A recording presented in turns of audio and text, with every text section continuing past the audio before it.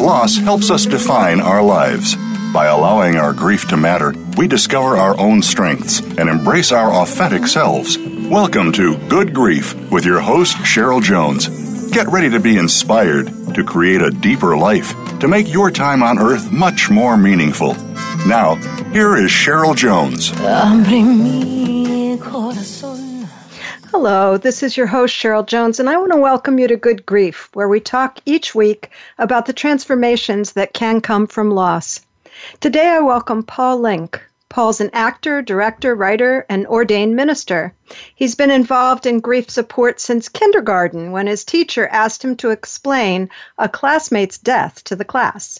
Best known for his role as Artie Grossman on the NBC TV hit series Chips, Paul's made a living as an actor for 40 years. When his first wife, Francesca Draper, died of breast cancer in 1986 at the age of 37, Paul found himself a widower and the sole surviving parent to their 3 children.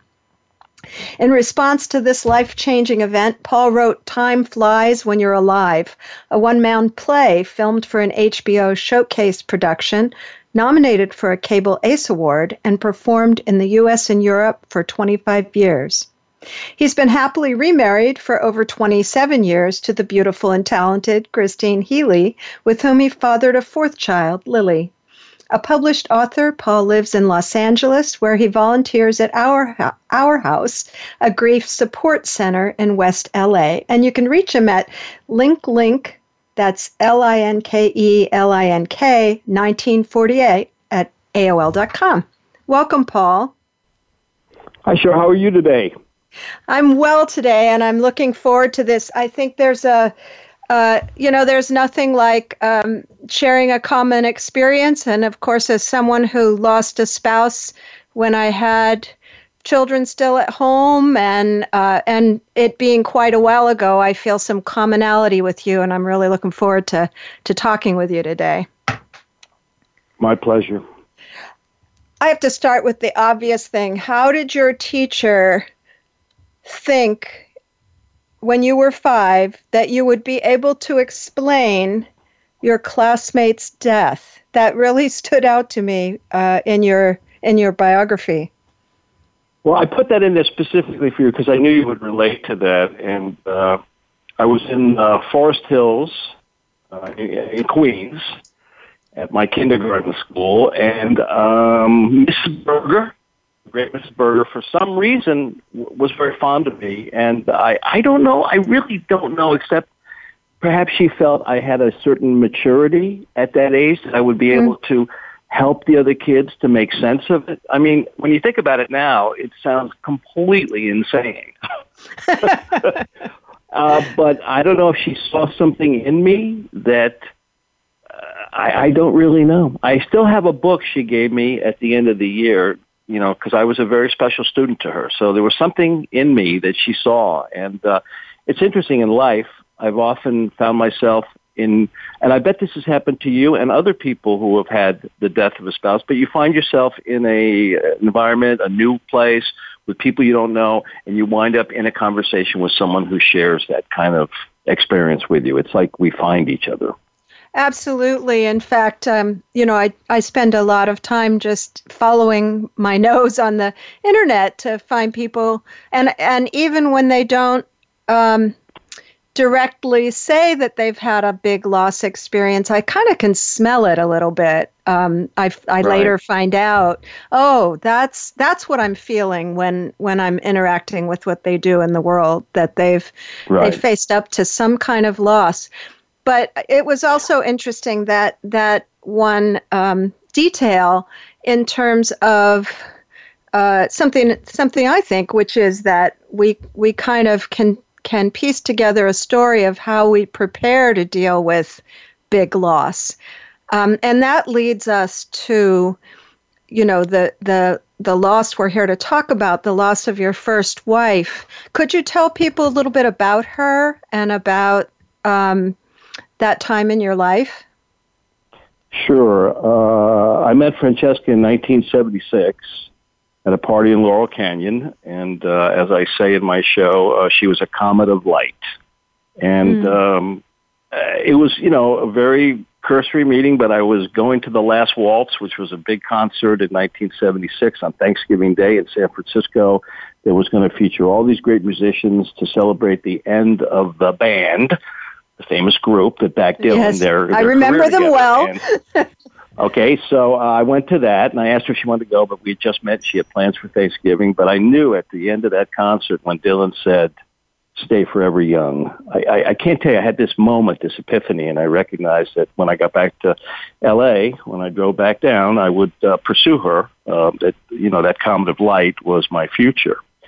And we were both sort of hippies of the 60s who found each other in the 70s, got married, and became parents and adults in the 80s. And then she was a very natural person. We had all of our children at home with a midwife, which was something I had never even dreamed of doing. I never even knew there was such a thing as home births. But she taught me a lot about female and the woman and the role of men and women, and she helped make me a man, as my mother said to her on her deathbed. "Thank you for helping to make Paul a man." And in '84, she was a musician, and she was going to do a concert because she'd had our second child and had given up her career pretty much. And I was working on television, so I produced a concert for her, which turned out to be her last concert. And shortly after that, she was diagnosed in early '84 with breast cancer. It was a very aggressive kind. She decided that she believed in her own body's immune system and felt that she could, with the proper diet and proper supplements and proper mental approach, that she could take it on. And she wanted to make her body defeat the disease. She did not believe in chemotherapy. She didn't believe in putting poison around to deal with snails. So that was a more radical approach then, wouldn't you say? Say that. I'm sorry. Ask me that. Say that one more time. That was a more radical approach at that time, perhaps, than now. I think so. And as I look at it now, I think now the scientists are trying to figure out how to get the immune system to do the job. But anyway, it didn't work. Her cancer was way too aggressive, and of course, in the middle of it all, she got pregnant with our third child, Rose. And then it became, a question of when she found out she was pregnant, she was already 4.5 months pregnant because she didn't think it was possible to get pregnant in the middle of all this craziness. And she opted to have the baby. It was the only choice she saw as the right move for her.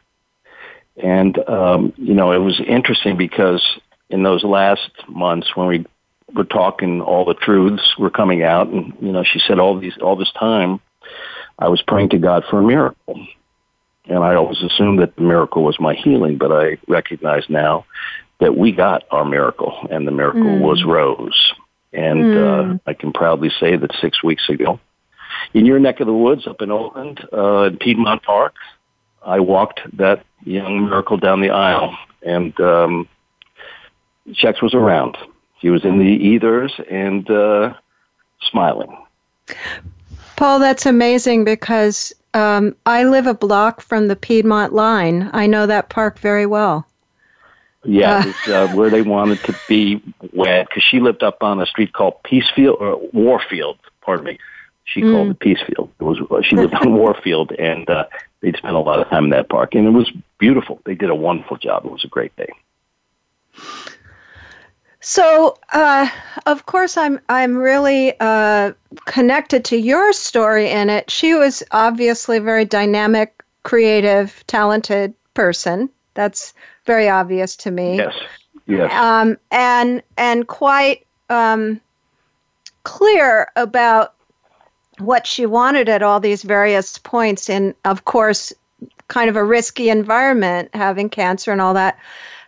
I wondered the whole way through your piece, I wanted to hear more about whether it was hard to get on board with what she wanted ever. You did say, it's not, for instance, home birth. You didn't even know what it was, all these points at which she was making pretty radical choices, and you were as a loving partner supporting her.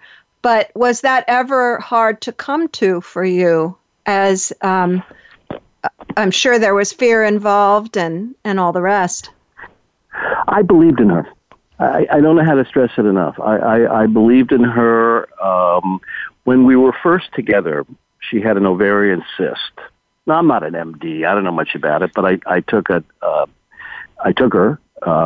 She wasn't from LA. She was from New York and via Colorado. So through my dad, I took her to a high-powered doctor in Toluca Lake, and he said, you need to have surgery.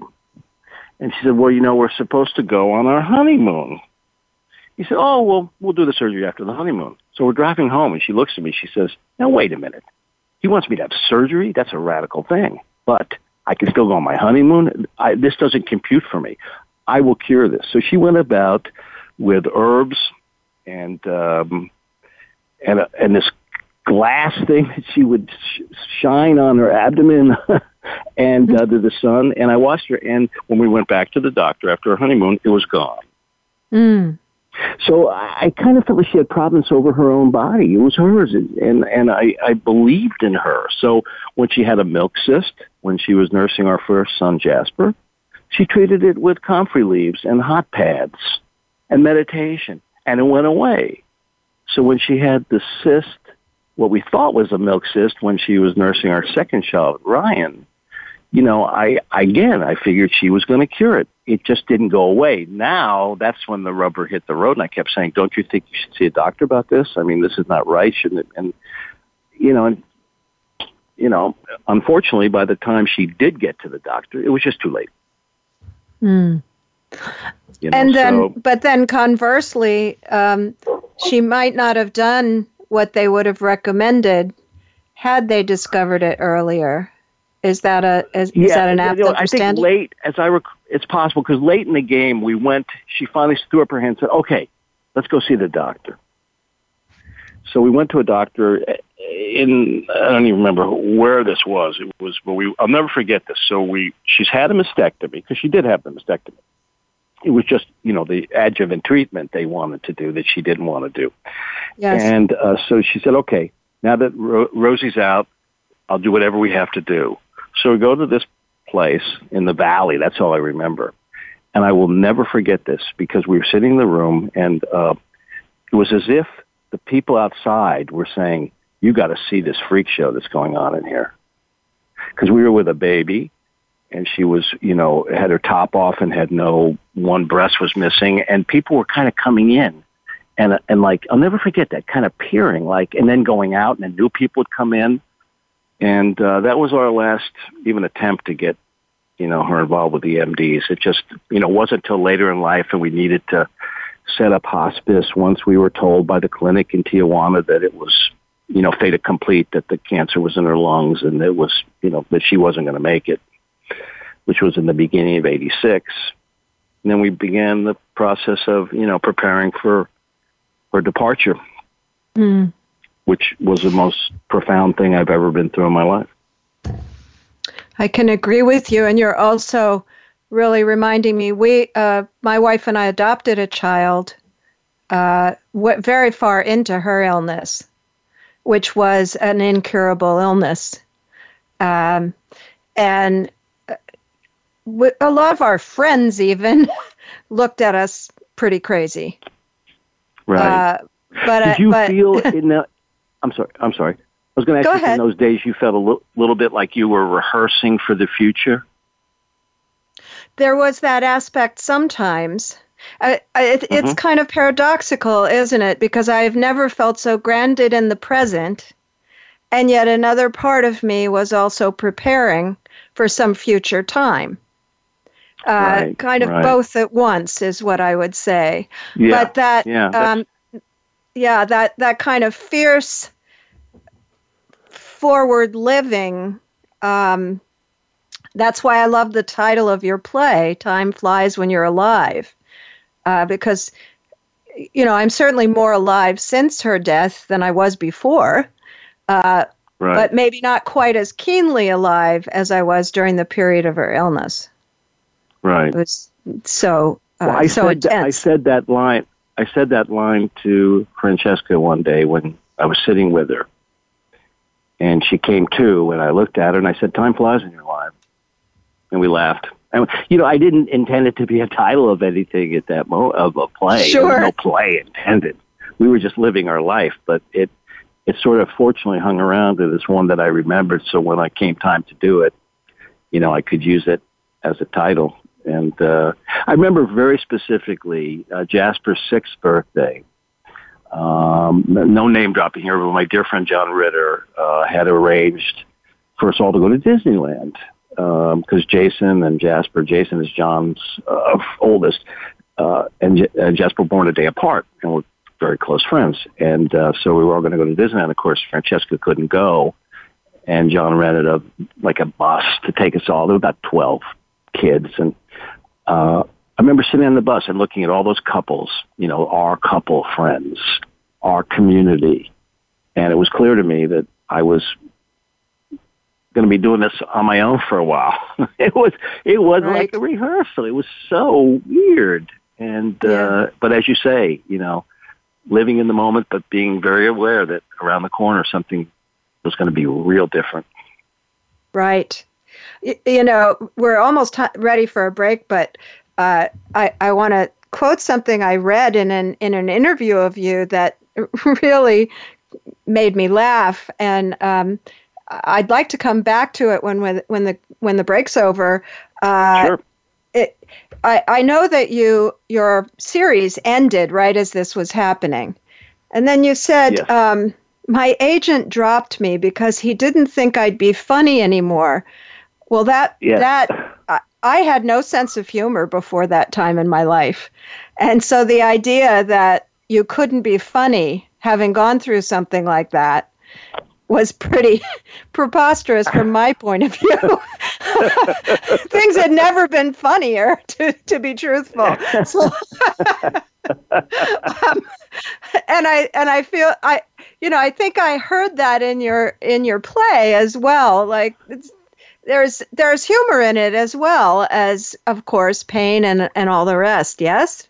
Well, I always wanted people to know there was humor in it. So when we put out the very first press release about it, we put at the bottom, widowers half off. Yeah. And the LA Times put it in the paper, widowers half off. And believe it or not, this is what's so strange, is widows called to complain that it was sexism. Oh my gosh! I'm sure there's more to say about all that. Let's come back to that when we're done with the break. And listeners, you can find links to my website and social media at the Good Grief page at Voice America, and there's also an ad at the top to link to my new novel, An Ocean Between Them. I would love to know what you all think about it out there.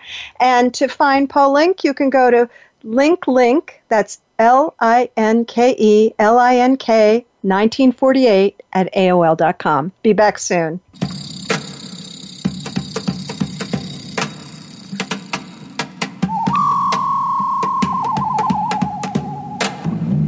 Think you've seen everything there is to see in online television? Let us surprise you. Visit voiceamerica.tv today for sports, health, business, and more on demand 24/7. Today's woman faces a stressful world when it comes to staying healthy. We are bombarded by media messages with contradicting ideas about fitness and nutrition. We need to keep our diet, relationships, and stress in check.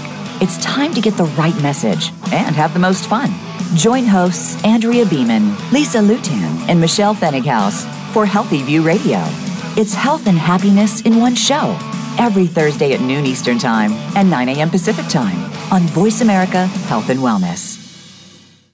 What sets apart VoiceAmerica.tv from the other video content providers on the Internet? Choice and flexibility means that you can host your video content live or on demand on the main VoiceAmerica.tv channels through your own branded media player or your own private TV channel. We support multiple media formats, so all of your video content can be in one place. We offer a number of advertising and video packages. For more information, visit VoiceAmerica.tv. If you think you've seen online TV like this before, let us surprise you. Relationship issues? Anxious? Parenting challenges? No more. Learn how to live your best life. Tune into Straight Talk with top psychotherapist, relationship, and anxiety expert, Sandra Reish. In this program, you'll learn how to transform your challenges into effective solutions, whether it's relationships, parenting, anxiety issues, or other life traps that you struggle with. Sandra will show you how to change them and how to live the life of your dreams. Listen every Thursday afternoon at 6 p.m. Eastern Time and 3 p.m. Pacific Time on the Voice America Health and Wellness Channel.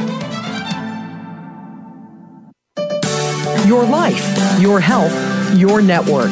You're listening to Voice America Health and Wellness.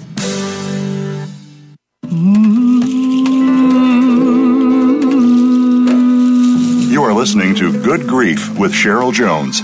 To reach Cheryl or her guest today, please call 1-866-472-5792. That's 1-866-472-5792. You may also send an email to CherylJones@weatheringgrief.com. Now, back to Good Grief.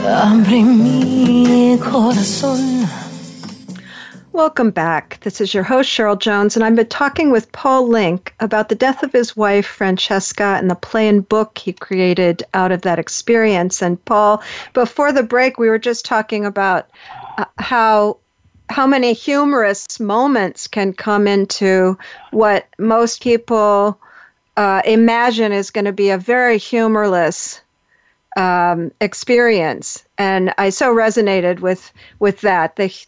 The kind, I've never laughed so hard as some of the moments that I had, but I am curious because I don't remember laughing a whole lot the first couple of years after her diagnosis. She was sick for 10 years, and it just got funnier and funnier, to be frank. So I was wondering if maybe the kind of connection you had to humor previous to that experience helped you find it in those moments, or was it something else that allowed you to see that part of the experience? Well, I think that we always had that. We had something called simpatico. And it was beyond the fact that we loved each other. We were really on the same wavelength, had the same values, and really had the same humor. And laughter was always key for us throughout our relationship. And as I was telling you off air, when we were doing the hospice thing, I remember specifically an afternoon where she was crying really hard.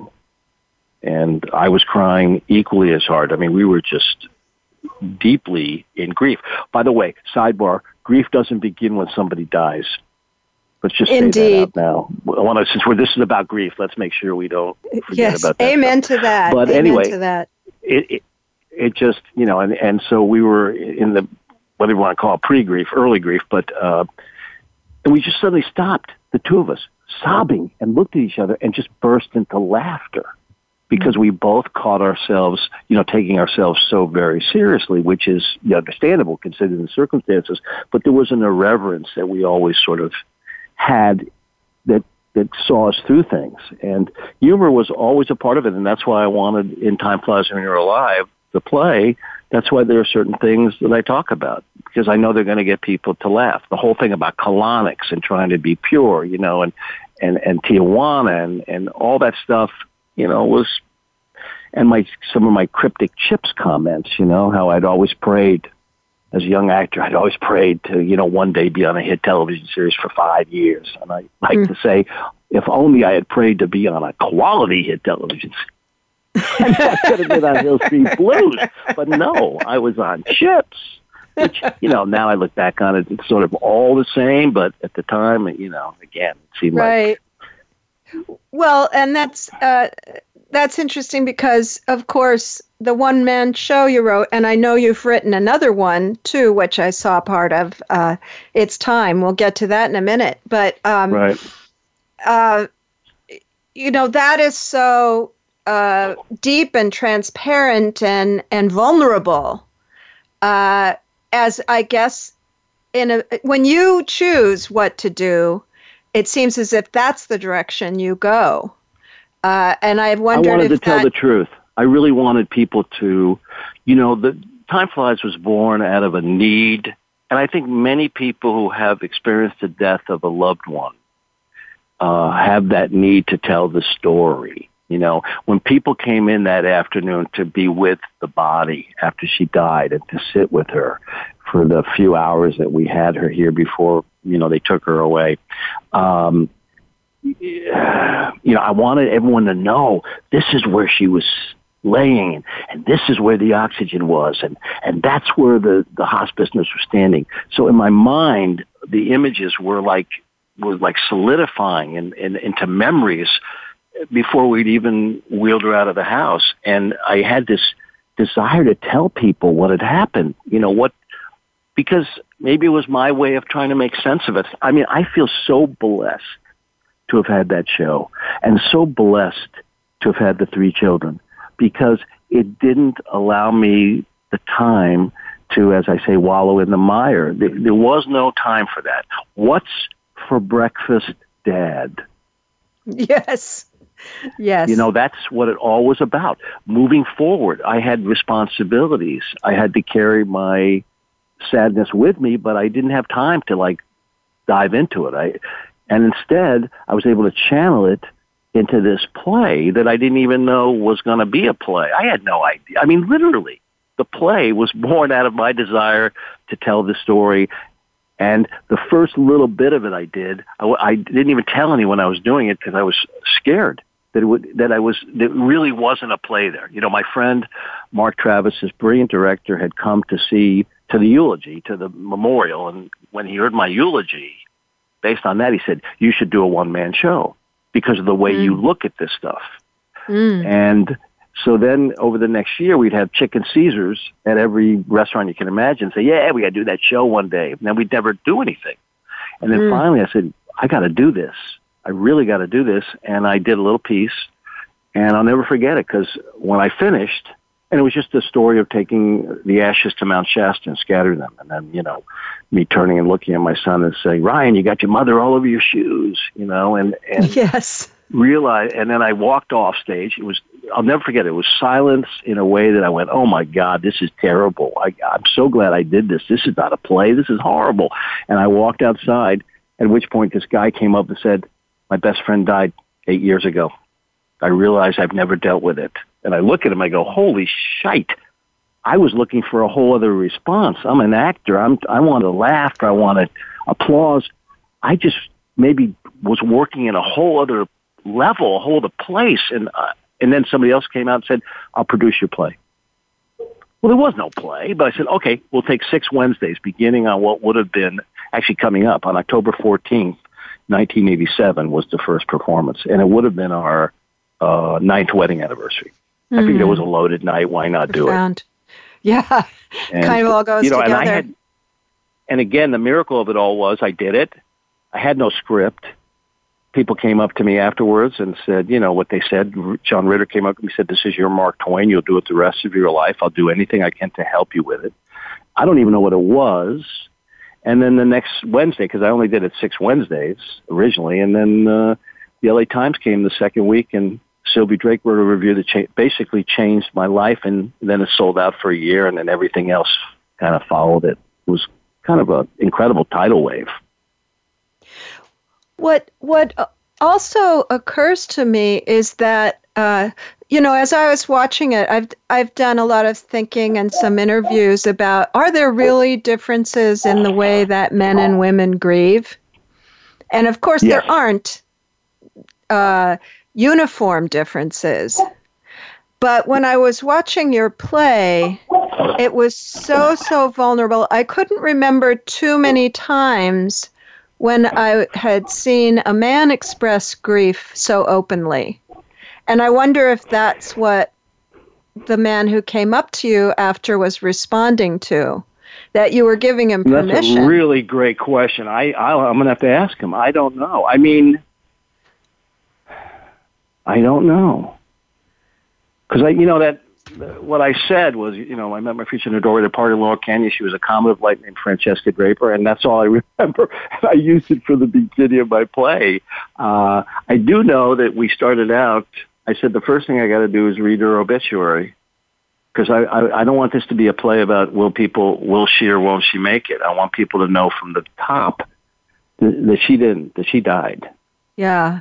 And that sets a tone. And then in the process of developing it, because I develop these plays in front of an audience, so sometimes it takes a little time, but I developed the whole, what I call the pre-ramble, which is structurally, I read the obituary and then I trace the history of our relationship from meeting her to saying goodbye to her, and then I go into the play.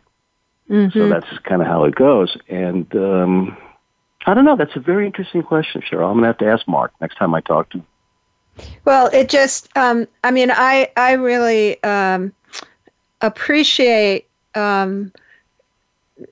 men who grieve openly. Just, I think it helps us in the world. Well, I think it's important. I think, to be honest with you, I feel very proud of the fact I didn't, as a younger man, I think it made me feel weak that I was in touch with my emotions or that feminine part of myself. But I think the world would be a lot better place. In grief support, it's almost all female. I have two different co-leaders that I work with at our house. They're both women. There are a few men around, but not much. When I sit in a room, it's usually there may be 10 people and maybe one other guy, maybe. Yeah, it's interesting because there's a guy up here near me in San Francisco, Ned Buskirk, and he does a show a couple times a month called You're Going to Die. And I've gone to a few of them. I've interviewed him a couple times, and he reliably cries at every performance on stage. Right. And it's so, it shouldn't be remarkable, but it does strike me as somewhat remarkable and healing from the outside, Yeah. Time flies in your life for sure was a healing for me, for sure. It was, as I said earlier, I was so fortunate to have that show as a place, in Ward's tasks of grief, the fourth task is to establish a lifelong connection with your dead person. And I didn't even know that's what I was doing, but I was doing it. Well, that's an interesting point because she was so alive in it. I felt as if I met her. I said she was so alive to me in it. I felt as if I had met her. Good. That was always my goal, was to bring her to life. I never showed, and if you see the photograph of the hard copy of the book, her picture's on the book, but I never showed anyone her picture because I wanted them all to have her in their minds as they saw her. Absolutely. Here's an interesting thing, or I think it's interesting, but the show was so successful, besides all the other stuff, the HBO and all that, but I was on a national television show, and albeit I was not the beefcake, I was the overweight comic relief, but I'd go into the mailroom occasionally, and I'd see the sacks of mail for Eric Estrada, and I'd see the sacks of mail for Larry Wilcox, and I'd go to my little cubby hole, and there'd be like 3 letters for me, I go, oh, okay, well, at least I'm not going to, this isn't going to At least you head, got 3, that's huh? for sure. Yeah, exactly. And then so I did Time Flies. So I did it that first Wednesday. The next Wednesday, I'm at the theater getting ready to go on, and a stranger walks in and walks up to me and hands me a letter and walks out. And I go, wow, that was kind of weird. So I read it, and it's a fan letter. He had seen the show and had to write me. Well, my point is, I was on a national television show watched by millions and millions and millions and millions of people. I did this performance for 25 years in different cities and all that stuff. I have boxes of letters. It's phenomenal. Hundreds of people felt the need after seeing the show to write to me personally, to share with me their grief, their loss, their this, their that. And I so thrilled by that. That means as much to me as anything, because it means that I actually touched people in a real way. And it's interesting to me because I have this belief that these things that we have to do out of grief, they just make us do them, have a tremendous power.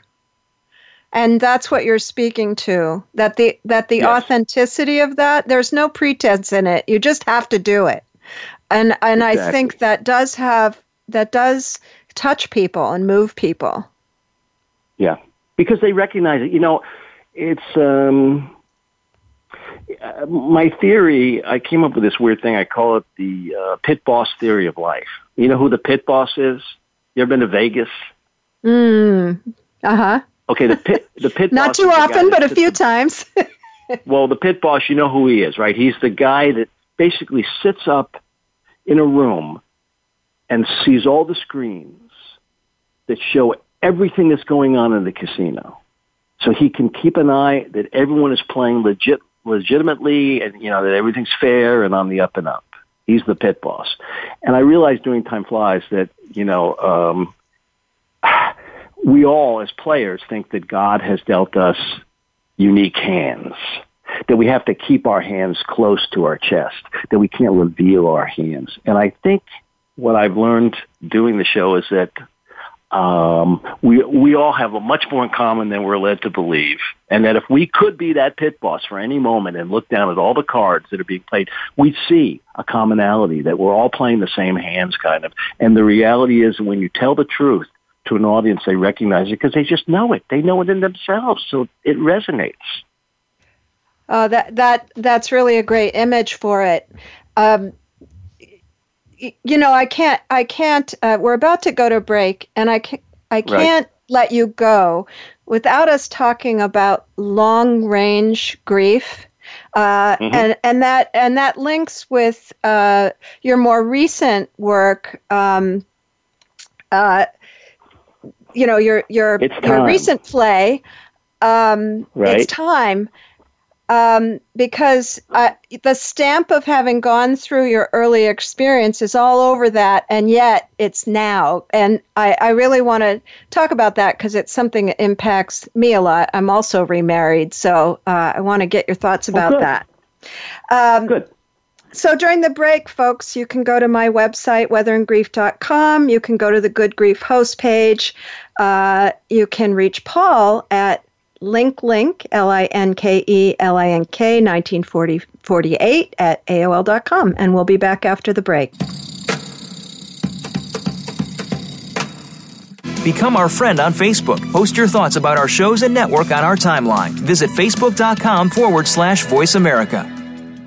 Ready to transform your health and your world? Join host Melissa Alexander for Insight Living with Vitality. Melissa and her guests go behind the scenes on what it takes for practitioners and clients to transform themselves and others. She provides insight to medical procedural breakthroughs, available product resources, and explains lifestyle choices designed to improve and expand your vitality. It's time to get rid of that baggage, remove those blockages, and prevent buildup from hindering your progress in life. Tune in every Monday at 10 a.m. Eastern Time, 7 a.m. Pacific Time on the Voice America Health and Wellness Channel. Healthcare has been a major part of news stories today, with one thing that has been consistent: inconsistency. Both healthcare providers and patients have to work around and get used to a constantly changing set of rules and issues. Nurses have historically been left out of this decision-making. Listen to Once a Nurse, Always a Nurse, Exploring the World of Nursing with host Leanne Meyer. Health professionals, we invite you to share your ideas and experiences while listening to experts in various areas of nursing. Listen Mondays at 1 p.m. Eastern, 10 a.m. Pacific on Voice America Health and Wellness. Explore the power of natural healing with Howard Strauss. Join us each week for an informative program that'll help you learn effective healing methods using natural remedies. Howard's guests include top researchers, authors, and experts who will share their views on a variety of natural products and healing methods that really work. Tune in to The Power of Natural Healing with Howard Strauss, Mondays at 11 a.m. Pacific Time, 2 p.m. Eastern Time on the Voice America Health and Wellness Channel. Opinions, options, answers. You're listening to Voice America Health and Wellness.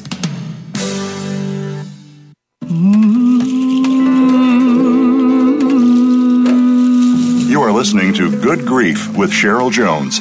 To reach Cheryl or her guest today, please call 1-866-472-5792. That's 1-866-472-5792. You may also send an email to CherylJones@weatheringgrief.com. Now, back to Good Grief. Welcome back to Good Grief. I'm here with Paul Linke. And before the break, Paul, we were moving on to talk about It's Time, your newer play. And I was interested to read that you sort of felt it was time to write a play with your second wife as at the heart of it. You know, it was interesting to me because I've been remarried for, 21 years plus. And I work in grief. I'm rather immersed in grief, honestly. And sometimes I think about how that must be for my current wife, that I'm very immersed in work that came out of my relationship with my first wife. And so I wondered what that's like for you in your life.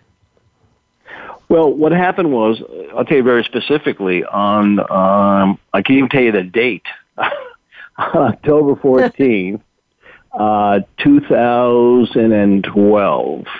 I did the 25th anniversary performance of Time Flies When You're Alive at the Ruskin Group Theater here in Santa Monica. And it was a profound night, and, I only did it twice, the night before, pay what you could rehearsal, and, the benefit for the theater that on the 14th. And Christine, who's by trade an actress, although retired now, but a great theater person, was, of course, there to support me. And, it was a grand night. People, everything, all the compliments. So we're home in the kitchen.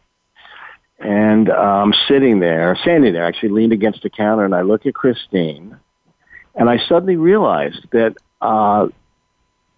it sounds odd, but that we had been together all this time, and she had raised our children, and she had given me everything, and a fourth child, Lily. And I suddenly looked at her, and as supportive as she was, and has always been about Time Flies When You're Alive, and as understanding as she was, I just sort of felt like, wait a minute, I need to let go of that now. I need to focus on doing a show about her because it's time. And basically, I started to put together, I went, okay, you see, I did a show. I've written up 6 one-man shows.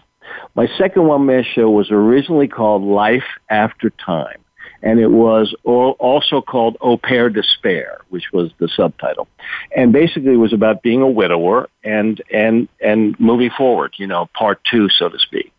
Right. But at the time, I hadn't really fully lived it, because in doing it, and even when I finally opened it officially at the Pasadena Playhouse in, I think it was 1990 or 91, I had basically just met Christine.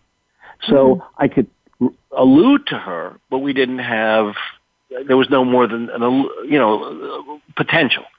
Well, 27 years later, or whatever it was, last year when I opened it, she's my life. It's like, I'm so lucky. Twice in a lifetime, I found a soulmate. And when I talked earlier about simpatico and how I'd learned the lesson that people aren't Legos, and it's not a matter of just, okay, she's gone, now I'm going to plug this one in. It does not work. You can intellectualize it, you can imagine it, But as you know, Cheryl, having been through it, it doesn't work that way. It does not. And I knew what I wanted. I wanted that connection. I wanted that subtext, that emotional subtext that I call simpatico. I wanted to know that when I said A, she heard A, and when she said B, I heard B. You know, that it was simplicity. Otherwise, why bother was my feeling. Well, that's true. So you're a woman, I'm a guy. You know, guys are always going to be trying. It's just Well, okay, maybe that's a difference. Choice. I mean, I could see dating, but I couldn't see ever doing a real full-on relationship. Gotcha. Without knowing I could die with that person and live with that. You know, I really resonate with what you're saying. So fortunately, I met her, Kate Mulgrew, the great Kate Mulgrew, knew of my situation because her husband, this gets really small world, was directing my second play called Life After Time about how to move forward. And she said, you need a wife. I'm going to find you a wife. And I didn't take her seriously. That's so nervy. Find me a wife, you know? And so she invited me to an opening of a play in 1990 that Kate was in with Christine. And I didn't know it was a setup. I didn't know Kate's intention was to introduce me to her. And after the play, we met, and I overcame my initial faux pas of saying something inappropriate because, I was just being irreverent. And Kate came to, why aren't you with Christine? And I looked at her like, what are you talking about? And she took me to her and put me in a chair next to her and said, you must be with Christine.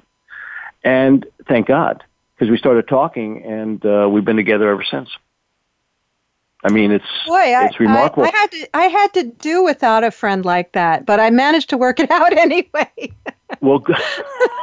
Might have been a little bit harder, though. There's no pictures on the scorecard. They say the number is the number. So you and I both got there, however it happened. But, you know, it does take, I think, if you're not trying to just shuffle the past aside and all of that, it does take someone special to be that second person. And yes. You reminded me of a song I wrote at the time called Lightning Striking Twice, because it kind of felt that unlikely that I would love someone that passionately again, you know, that deeply again. Yes. But I think it does require a lot of the other person because you haven't broken up with the first person. The relationship has changed a lot, but she's certainly a part of me and my life and always will be. Of course. So, you know, that's an homage to our subsequent wives, I guess. Well, you have to be, as you say, you know, Christine had to be a very unique person because, believe me, there were other women that looked like, my joke was like this. They'd come over, they'd check out the situation, and then they'd be running up Michael Avenue. And I'd be standing there going, where are you going? Because I thought we were hanging out. Yeah. I thought we really had a chance. And you realize they're looking at this situation going, you got to be kidding me. The 3 children? I'm not taking this on. I mean, 3 children who lost their mother. Let's not forget that part, too. You have to be able to be with grief, right? Yeah. I mean, again, and that's why ultimately I went, I got to write a play about this because this woman, this is incredible. I don't know that I'm capable of this. I don't know. And what do you think? What do you think made that possible for her, if you were to have to guess? Timing. We've talked about it a lot. The reality was she was very successful. She'd done all these great roles in all these great theaters around the country. I mean, she was truly talented. Came to Hollywood. Here's one for you. Okay, you might get a kick out of this. We're together now. We've been together a year, in the first year. And she's moved in. And we both get, because we're actors, both get residual checks in the mail. And I say, what did you get? She goes, St. Elsewhere. And I open mine. I go, oh, my God, I got a St. Elsewhere, too. What episode did you do? She goes, Room with a View. Well, my episode was Room with a View. And we looked at each other. So we've both done the same scene elsewhere. And that was her first TV job ever. You see, she came to L.A. like within a week or two of Czech's death. And we didn't meet on the set because it wouldn't have been the right time to meet. I wouldn't have been ready to meet her. But it was almost as if, the forces were already at play. I remember Christine said to me one time, after, I don't know if it was a dream she had, but she really had the sense of Czech's encouraging her and welcoming her and sort of like thanking her for coming in. You know what? Same thing with my wife. Really? Yeah, when we met, she actually knew my first wife, but we didn't know each other, which is interesting. Wow. And she said, I feel as if she's entrusted me with you. It's that same kind of sense of that other person. And of course, that was so comforting because she wasn't in conflict with the presence of this other person that I loved. I think that's very helpful, don't you?